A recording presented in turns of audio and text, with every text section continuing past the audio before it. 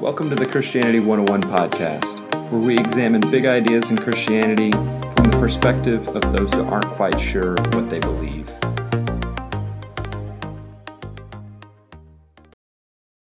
Welcome back. I am joining you today on a rainy Tuesday afternoon. It is hailing outside right now, so if you catch any feedback, that's what's going on there. But I'm back here to talk a little bit more. We are in our second episode of the Christianity 101 series. Really glad to be with you today. Excited to get to our lesson. We opened our series last week called Christianity 101, examining some of the foundational reasons why we Christians believe that the Bible is true, God's word, and accurate. We talked about the place of faith within various worldviews. We talked about some of the uniqueness of Scripture's composition and some of the historical, archaeological reasons why we Christians feel like our faith is not unreasonable, but a reasonable conclusion based on the evidence.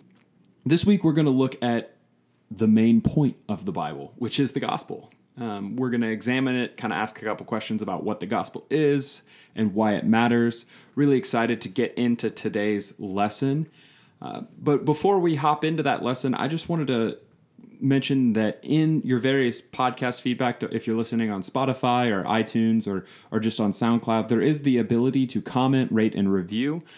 If you have any questions that you'd like for us to deal with in the Christianity 101 series, our programming is kind of set for the next few weeks as we outline the gospel and then we work through some of the big parts of Scripture. But after that, we would love to continue this podcast and just kind of answer certain questions that come up that you may have about Christianity. They won't all be massive episodes. We can do little vignettes and things like that. You can talk about simple things like who were the Pharisees, who were the Sadducees, who were the Essenes, some of those biblical questions. We can talk about the various denominations in Christianity, or really we can take this and pivot it however you want. We just want to be a resource as this podcast to help answer your questions about Christianity. Drop us a line. We really want to hear from you, want to encourage your participation in the show. And outside of that, I hope you enjoy today's show.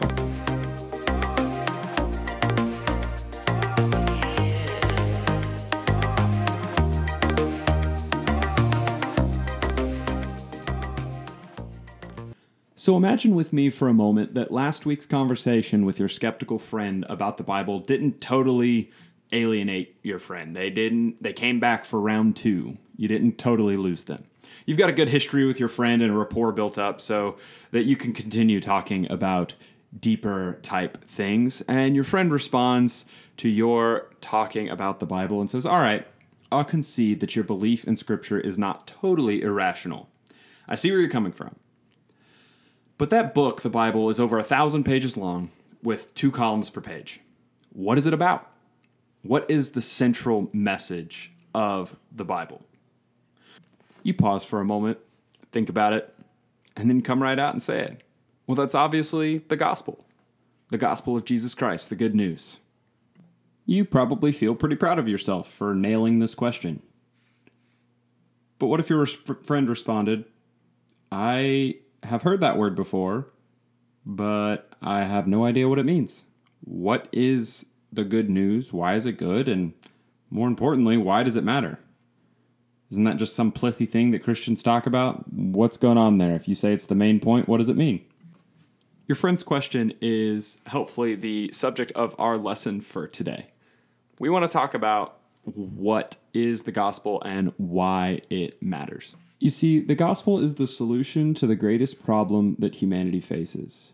But this is Christianity 101. We're trying to start from the beginning and not assume anything. So we can't assume that you, my dear listener, actually believe that humanity faces a problem. Christians most certainly claim that the world is not as it should be, that we have a problem. And of all the claims that Christians make about the nature of reality, I think that this one is the easiest for us to defend. Very few people in the world would claim that the world is exactly as it should be. There are different systems of thought and different people who characterize the problem in different ways, but ultimately, I think there are very few people who think that the world is just fine as it is. Marxists, for instance, believe that the big problem in the world is the privileged classes' oppression of the working classes. If you think about classical liberals, guys who wrote the Constitution kind of people, they rage against the tyranny of the powerful. They crusade for constitutional governments to keep the forces of tyranny in check. If you go to the East and look at Buddhists, they wrestle with the problem of suffering in the world. They counsel serenity and indifference, learn how to let go and not let go and let God, but let go and stop caring, essentially. They think that's the antidote to dealing with the problem of pain in the world. And secular humanists believe that the chief problem in the world is ignorance, and that education is the great savior of humankind. Different groups focus on different problems, but all groups, I think, would agree that something is not quite right. You might call this the human condition. Christians also believe that there's a problem with the world. We Christians believe that the chief problem facing all of humanity is alienation and separation from God. This is characterized by that very first story that we're going to talk a lot about in our episode, Why the Fall, of Adam and Eve being thrown out of the Garden of Eden, the place where the presence of God rested during that point in history. We Christians believe that the primary need of every human being before food, water, or anything on Maslow's hierarchy of needs, that the primary need of humans is a relationship with God. That relationship was lost because we humans as a species chose to disobey the God who made us and loved us and gave us everything that we needed to live. God, when he originally created us, wanted us to be in relationship with him, but all he needed was us to, trust him and obey his will. And instead of doing that, we chose not to. Collectively, as a species, all of us chose to be selfish, and our choice to do that messed up the entire world and put us humans in some serious danger. You see, we Christians believe that God is absolutely perfect in every single way. And what that means is that God stands firmly opposed to all evil. Every single human being has evil in their heart. You do, I do, all of us do. Rather than living the way that we know we should, we choose to be selfish, greedy, and a whole bunch of other stuff that we'd prefer not to admit publicly. We're just not awesome when you really take a look at it. And we console ourselves by saying things like, nobody's perfect, which is true, nobody is perfect, if you're talking about humans. But what if that statement wasn't totally correct? What if we came into contact with a being that is absolutely perfect in every way? And worse, what if that being hated evil and stood opposed to it? All selfishness, all greed, all wrong. And what if that being was all powerful and the judge of the universe? Would we pass that being's judgment? If we were judged, not even on a standard of right and wrong that was outside of ourselves, but let's just say that you put a tape recorder around your neck, and at the end of your life, you would only be judged according to the standards that you judged other people. So if you just rage in your car about someone cutting you off in traffic, and that was the only judgment that you had to pass, was I never cut anyone off in traffic. Have you ever done it? Once or twice? And if you expanded that out, I can't stand people who talk behind other people's back. Have you ever talked behind someone's back? If we're being honest, and I'm not just talking to you guys, me as well, all of us can't even live up to the standards that we judge other people by. We would not pass our own judgment, let alone the standards of a perfect God that hates evil. And we are in danger because that's the God that exists. Fortunately for us, that God is also, by nature, infinitely loving. God loves us so much more than our deeds deserve or anything that we could ever want or hope for. When humanity went astray, God did not treat with us as our evil deeds deserved. He started plotting a plan to win us back. We need to be in the presence of God, in relationship with God. But that relationship would destroy us because of our sin. This is the problem that is made very evident in the Old Testament through God's relationship with Israel. In the first 5 books of the Bible, you see this constant cycle. God's action is the only reason that Israel exists. They are desperate for the presence of God, and God is with them in a pillar of cloud and then the tabernacle. But because God is with them, whenever they sin, there's disastrous consequences. They couldn't exist without God, yet being with God is so dangerous to their health. This is the pattern that is followed and repeated throughout the entire Old Testament. And the solution is Jesus Christ in the Gospels. So how did he do this? What happened? Let's talk about that for a second. The Gospel accounts begin with God making himself a baby, Jesus. Not God made himself a baby like God needed a baby so he made himself one. God made God's self. God made himself a baby. God became a baby. Jesus grew up and lived the life that all people were supposed to live. A life of perfection, of total submission to God. He loved God and loved his neighbor perfectly. But instead of being loved for the perfect person that he was rejected. He deserved to be crowned, but he was killed. But we also have to remember that Jesus was God. No one forced death upon him. He chose this road of suffering for a reason. Jesus lived the life that we were supposed to live, and he chose to die the death that we deserve to die. And then something crazy happened. Jesus' perfect life and his sacrificial death reversed the curse of sin. The curse that we unleashed when we chose to live our way rather than God's. Because Jesus did this, he made a way for all of us who admit our fault and confess Jesus as Lord, made a way for us to come back into relationship with God. That's about as decent a summary as they come. It's sort of a gospel in a paragraph. And your immediate response might be, why do you believe this is true? Which is a really good question. And the answer that all Christians have given for the last 2,000 years is one of witness. There were people who saw him rise from the dead, confirming that he was from God and what he said was true. If you're curious about the various apologetic reasons why Christians believe that the witness to Jesus' resurrection is true, I recommend checking out a book called A Case for Christ by Lee Strobel. He really goes in with a kind of a detective hat on and really tries to answer that question of did Jesus rise from the dead. He does a great job. It's really well presented, but that's a good resource for that particular topic. But for the rest of this lesson, I just want to make a few key observations about the gospel and its implications, namely how it sets Christianity apart from other systems of thought in the world. First of all, the gospel is news.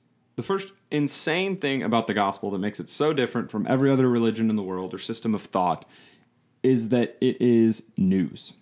The gospel is the announcement of a historical event. All of Christianity rests upon one singular historical question. Did Jesus of Nazareth rise from the dead? 1 Corinthians, one of the earlier letters written in the New Testament, says this. This is the Apostle Paul talking, quote, "If there is no resurrection of the dead, then not even Christ has been raised.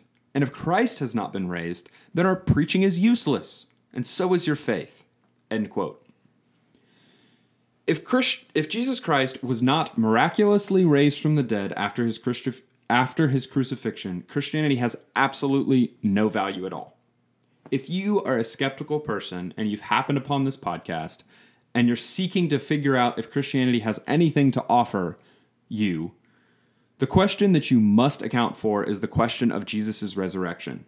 There's a real temptation to take a piecemeal approach to Christianity, taking some of the things that we like while not fully accepting Jesus as Lord. Let's just say that you're looking for a moral system that's going to help you overcome some of your anxiety, or you look at it as some good teachings that might help out your kids, but you're not quite sure about all that miraculous stuff. That way of thinking fails to adequately deal with the claims that the Bible itself makes, the claims that Jesus of Nazareth makes. He didn't claim to be a teacher, he claimed to be the Lord of the universe.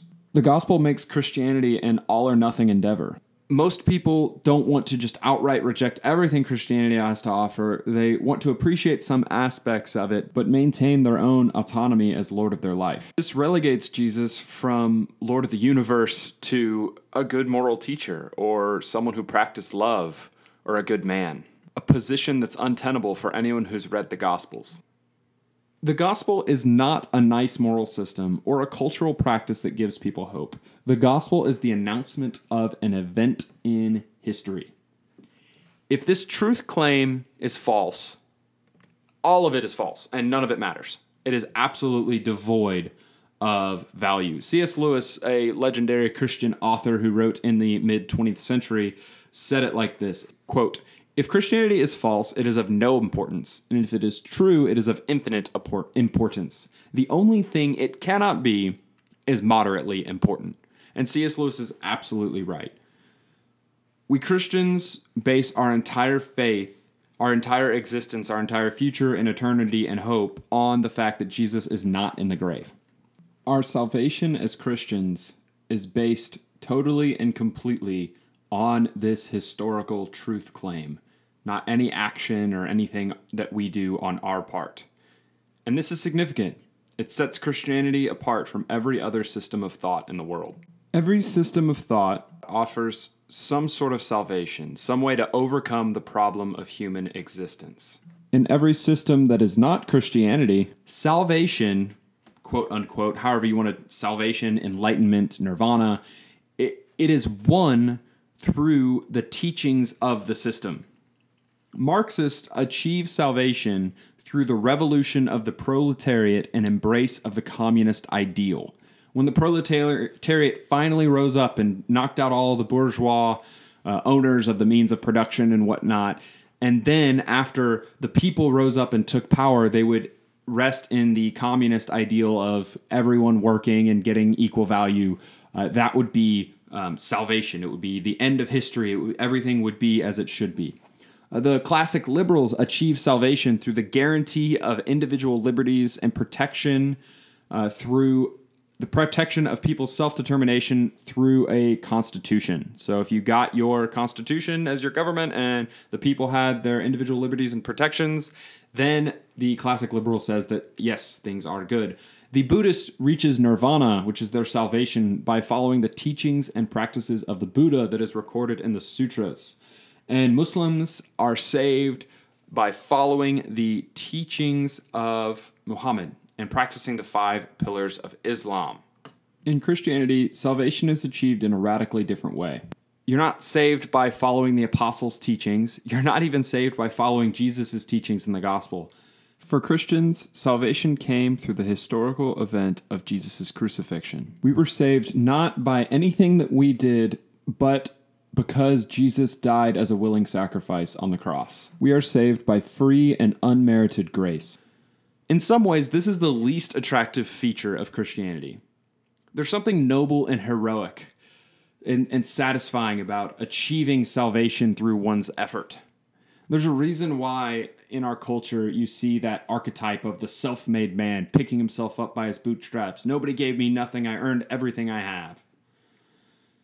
If you look at those various groups we've talked about, secular humanists work very hard to educate themselves, to read the right articles in magazines, to get the right education, to keep themselves from being ignorant. They want to not fall into the trap. They want to be aware, or dare I say it, woke. Mormons work hard to live according to the teachings of the Mormon Church. Corporate CEOs work tirelessly to achieve the salvation of success and respect. Everyone is seeking salvation from somewhere, and every salvation that is not the gospel can ultimately be boiled down to some form of works. If you work hard, and if you succeed, then you are saved, and if you don't work hard and don't live up to the standard, then you are rejected as a failure.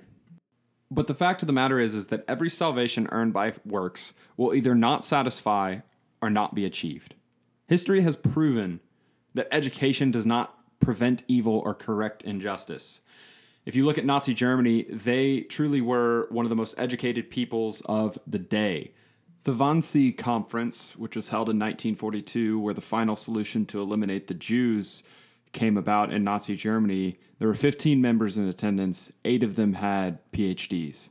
They were the highest level educated people, and they crafted perhaps the most evil plan in human history. Good works do not transform the human heart, and financial and business success leads to depression and isolation as often as it does satisfaction. The gospel offers us hope from the hell that is trying to earn your way to salvation through whatever God that you're serving, be it success or good works or something else. The gospel offers rest from all of that. That hope and that rest is what makes the gospel undoubtedly the most beautiful and enticing part of the Christian message.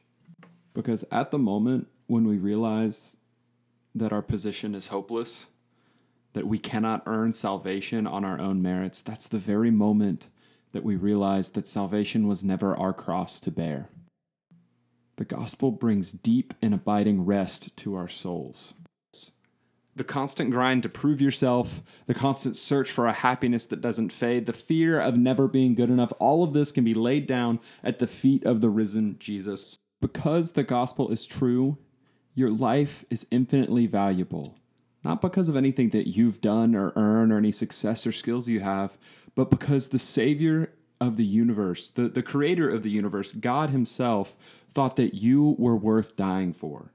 Not the best version of you, not the successful version of you that you project to everyone else, but the version of you that you don't want other people to know exists.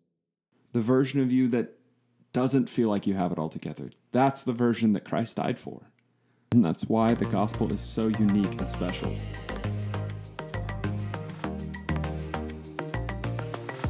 We hope that this week's lesson has been helpful. Just want to give you a little bit of a heads up on where we're headed. The gospel is the main point of the Bible, but it's not the only point of the Bible, and there's a lot of content and context that we need to place that gospel story within, and that's what we're going to be doing over the next 6 lessons. So the next lesson is going to drop next Wednesday. It's going to be Why Creation. We're going to look at the beginning of the story, Genesis chapter 1 and 2, and John chapter 1, what it has to say about the nature and character of God and how this whole story began. Really glad that you're with us today. Hope that you continue exploring Christianity with us. Like I said, drop a review, leave a comment. We'd love to hear your questions. Thank you guys. You guys have a wonderful week. And I hope that if you are in the class, you enjoy your discussion on Sunday.